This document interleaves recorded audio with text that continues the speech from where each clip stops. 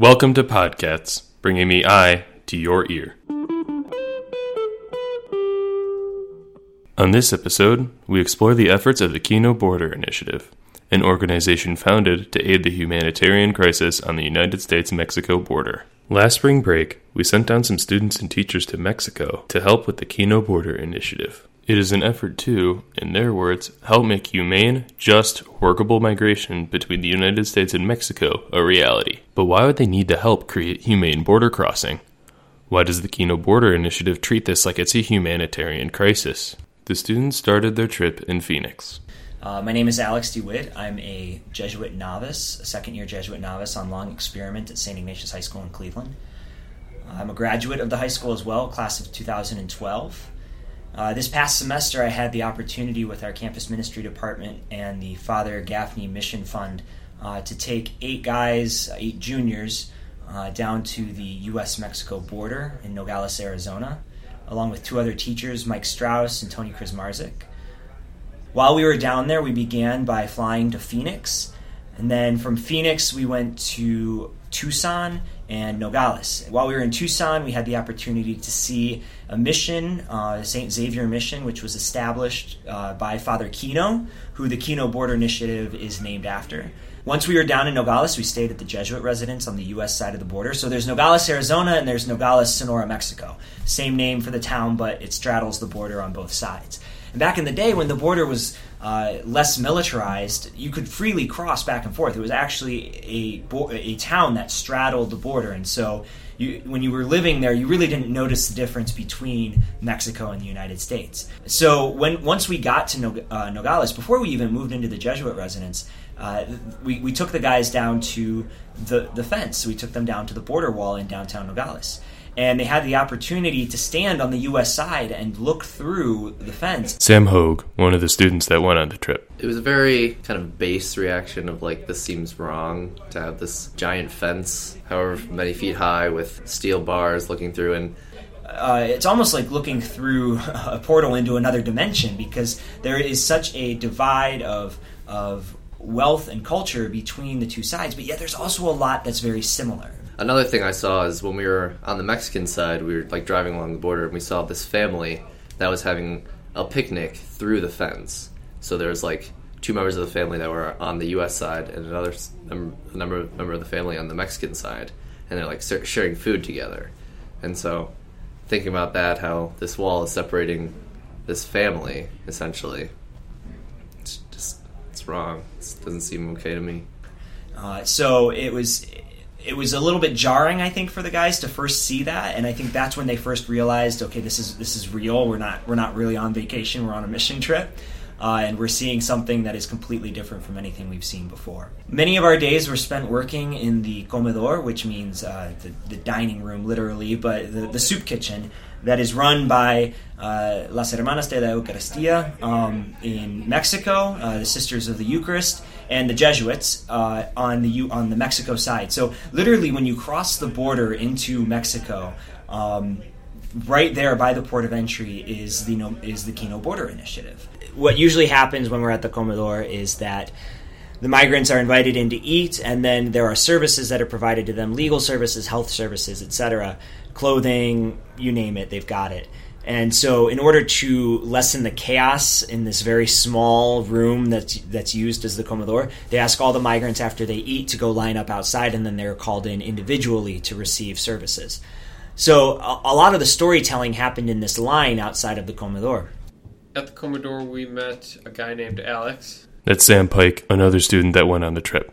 Alex lived in Las Vegas. He did cross illegally in the early 90s. Lived in Las Vegas for over 20 years with his wife and 7 kids. Oldest is in the 20s and the youngest is about 3. Alex fell behind on one tax payment, and that's when the U.S. caught him for being here illegally, and he was deported immediately, so left his wife and 7 kids without really a source of income. At the comedor that morning, that was the morning he got deported. He walked basically from the border where he got deported straight to the comedor, and he was distraught and trying to figure out what to do next.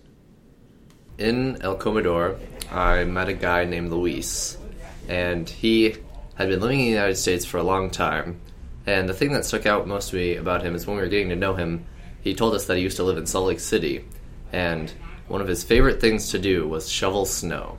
And he wanted to go back to the United States so that he could shovel snow.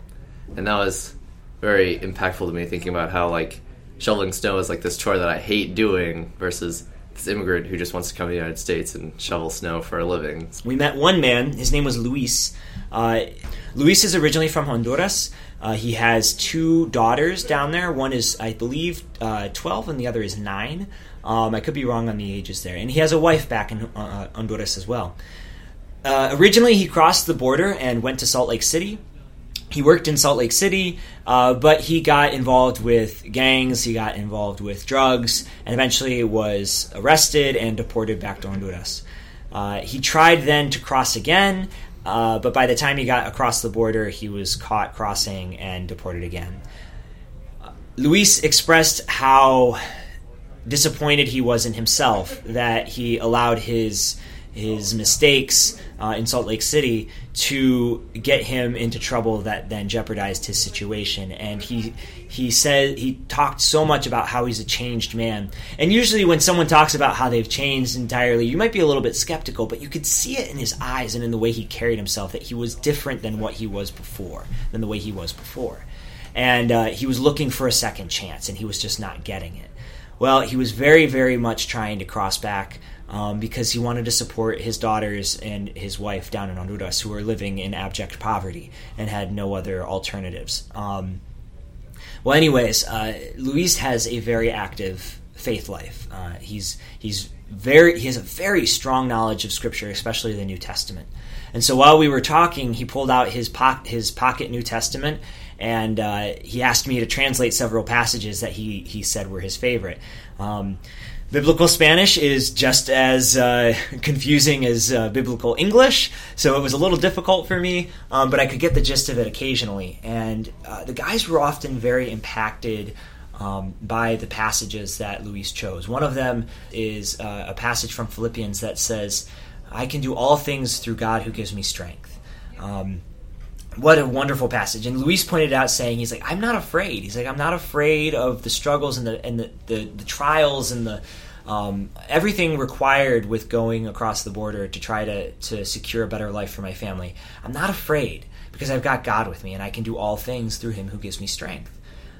What a beautiful mentality. And you could see the way in which this impacted the students and as they were listening to Luis. This is Ian Flynn. I'm a senior at St. Ignatius, one of the sort of core members on the Kino Cats Club. We were helping out at the Commodore, in which we were serving food to men and women that were recently deported. Most of them were men. There were probably 3 women there. But then something caught my eye as a teenager walked into the Commodore, and we met eyes, and Father Pete, who was helping us, just taking us everywhere down there, he introduced me to Mario, who happened to be my same age. And although we couldn't have a one-on-one conversation, Father Pete translated everything from that lunch that we had together. And at first, Mario didn't believe that I was 17. He thought I was like 21 or 22, so he was a bit skeptical of who I was. And as we sat down to eat, he told us his story about what happened to him and how he ended up back in Mexico. And his original story was that he and his brother were up living in New York. And I believe he said they got in some car accident, or there was some incident with their headlights or something. They'd been pulled over, and then they didn't have the legal documents, so they'd been deported. And that was a lie he had told us, because he didn't believe who we were at the beginning. He thought we were some government agency trying to find out answers. So that was his like fake backstory that he had. It was actually a pretty brilliant story. It was not simple. There were very many facets to it. But he told us later is he trusted us what his true story was.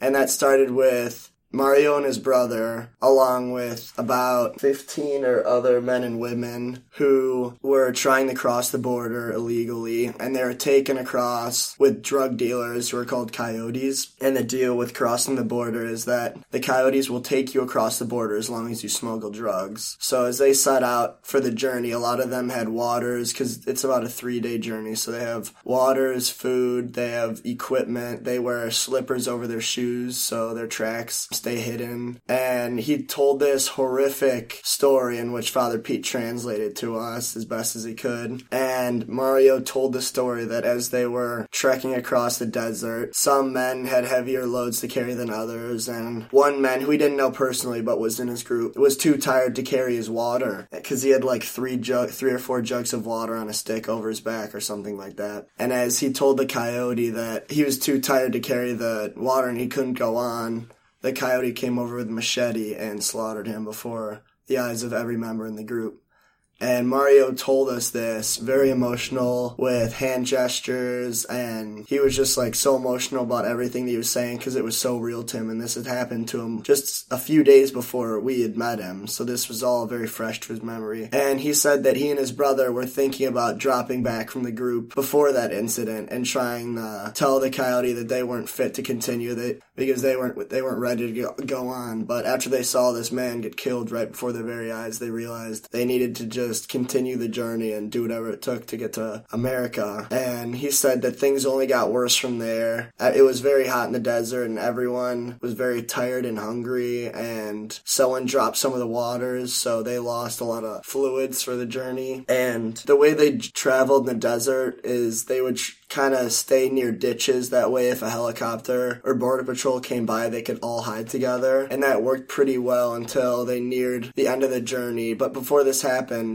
they said they'd actually met the receptors of the drugs on the American half of the soil, and a bunch of cars came up to receive the drugs, and they had successfully given the drugs to the American side of the cartel, and then they had just all been left in the desert, and the coyotes had been picked up by the cars, and all the other Mexican people trying to immigrate had just been left in the desert with no idea where to go because the coyotes had everything about directions. So they were all left in the desert with pretty much no supplies left and anything. So they were all just abandoned out there. And they said quickly after that, there was a Border Patrol helicopter that swooped over them. And the tactics used by the Border Patrol is that they fly the helicopter pretty close right above the group of people in the desert. That way the dust collects and flies up into their eyes. So they're temporarily blinded and they can't see anything. And then they swoop down and gather them up. So that was Mario's story to us that he was telling just several days before we had met him. So this was all very fresh to him, and he was getting super emotional because he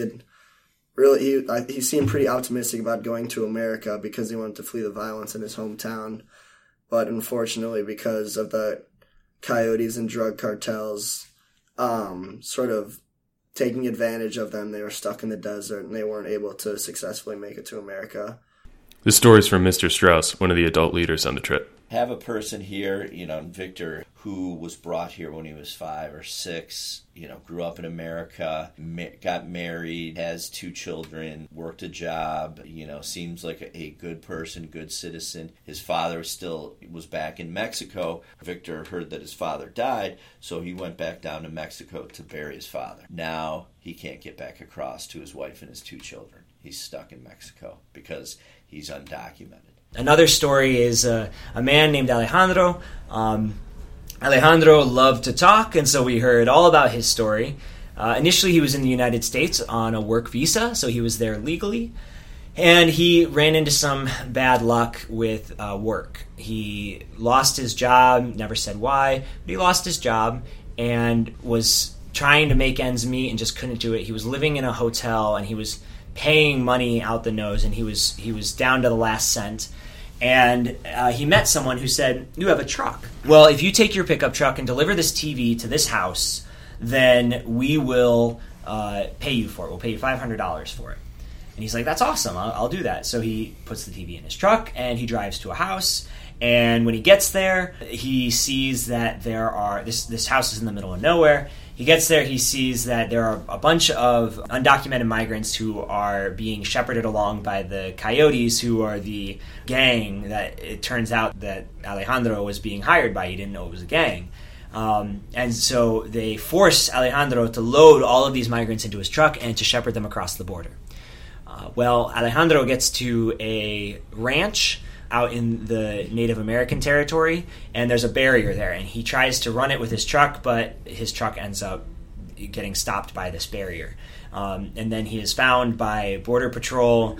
All the migrants are taken into custody, and Alejandro is deported because he is accused of shepherding undocumented immigrants. And so someone who was there legally, who was trying to do honest work, was taken advantage of and then lost his status as a result. I'm William Nigro. I'm a senior in St. Ignatius, and I will be accounting the story of Yesenia. Last year, in 2017, I went to the border trip through St. Ignatius down to the Kino border, and one of the stories I encountered that was very, very powerful to me was the story of Yesenia, which we heard in Tucson, Arizona. So we journeyed with Joanna Williams, one of the educational directors at Kino Border Initiative, and she took us down to Yesenia's house. We kind of were told her story. So Yesenia fled from El Salvador from violence. Yesenia is part of the LGBT community. In that part of El Salvador, it was very, very difficult time to be that sexual orientation. And she was actually, Yesenia was taken advantage of, raped, and actually had a child. So Yesenia fled El Salvador in hopes to seek a safe place in America, even leaving behind her daughter. So when Yesenia traveled through the border, she successfully got a green card, and she made her way into Tucson, where she was awaiting a jury date. However, Yesenia's travels was not without any danger. The man who got her across was even slaughtered by the coyotes, which is just crazy to think about. And so when Yesenia was telling us her story, many years had passed since she first fled, and now her daughter is 16 years old. So we heard the story of one woman who, just to keep her story anonymous, I'll refer to her as Maria. Well, Maria lived in southern Mexico, eventually made it up to the United States, met an American man, had a daughter. And at one point, Maria decided that it was the best idea for both her and her daughter to move back to her native town in southern Mexico. So she took her daughter down with her, and at around the age of when her daughter was about 9 years old, it became clear to Maria that something was not right in the town. A lot of people were beginning to ostracize her or to keep their distance from her. And one night, the gang that was running the town, one of the gang members was sympathetic to Maria and called her up and said, "You need to leave immediately because the gang is going to kidnap your daughter." And this is actually very common in Mexico. Kidnapping women is a very easy, especially young girls, is an easy way for them to make money and support their efforts. So Maria grabbed her daughter, grabbed all of her stuff, and fled in the middle of the night and had nowhere to go to really escape this gang. So naturally, she tries to go back up to the United States. Her daughter's an American citizen, so she was going to have her daughter cross the border and meet back up with her father, who was still in the U.S. So eventually, she reaches the border and sets her daughter off on her own to cross the border at a checkpoint in Tijuana. And San Diego on the U.S. side. She sends her daughter across the border, but before she says goodbye, her daughter says, "I can't live in the United States without you, Mommy. You can't leave me alone. I won't be able to survive without you." And as for any mother, obviously, this broke Maria's heart. So she sends her daughter across the border and tells her that she's going to find some way of getting back with her. And keep in mind, Maria is not a U.S. citizen. So the only option for her to cross is to go over illegally. And so eventually she hires out coyotes, these men who shepherd undocumented migrants across the border. And eventually she manages to scale the wall. It's becoming increasingly more common that migrants won't run the risk of going out into the desert where there is no wall because of how fatal the desert can be. So she tried to scale the wall, and as she got right over, they said, "Run!" And immediately she ran right into the arms of the Border Patrol and was taken into custody and was sent back to Mexico, where she eventually found her way to the Kino Border Women's Shelter, Casa Nazaret. So this is a pretty common story, a lot of separated families because of the border issue. It plays into family life in the United States more often than we like to think it does. So it was a good experience for our guys to see how exactly border issues impact our larger society, not just these individuals themselves or people in Mexico or Mexico itself, but it impacts us just as much. What's clear when you listen to these stories is that the rights of innocent people are being violated. People are forced into terrible situations where their human dignity is taken away from them. Next time on PodCats, we continue to uncover the crisis on the Mexican border. We talk with the group who went on the trip and listen to their take on the issues surrounding our border. Thanks for listening. Got any suggestions? Let us know on Twitter at SIHSEYE. See you next time on PodCats.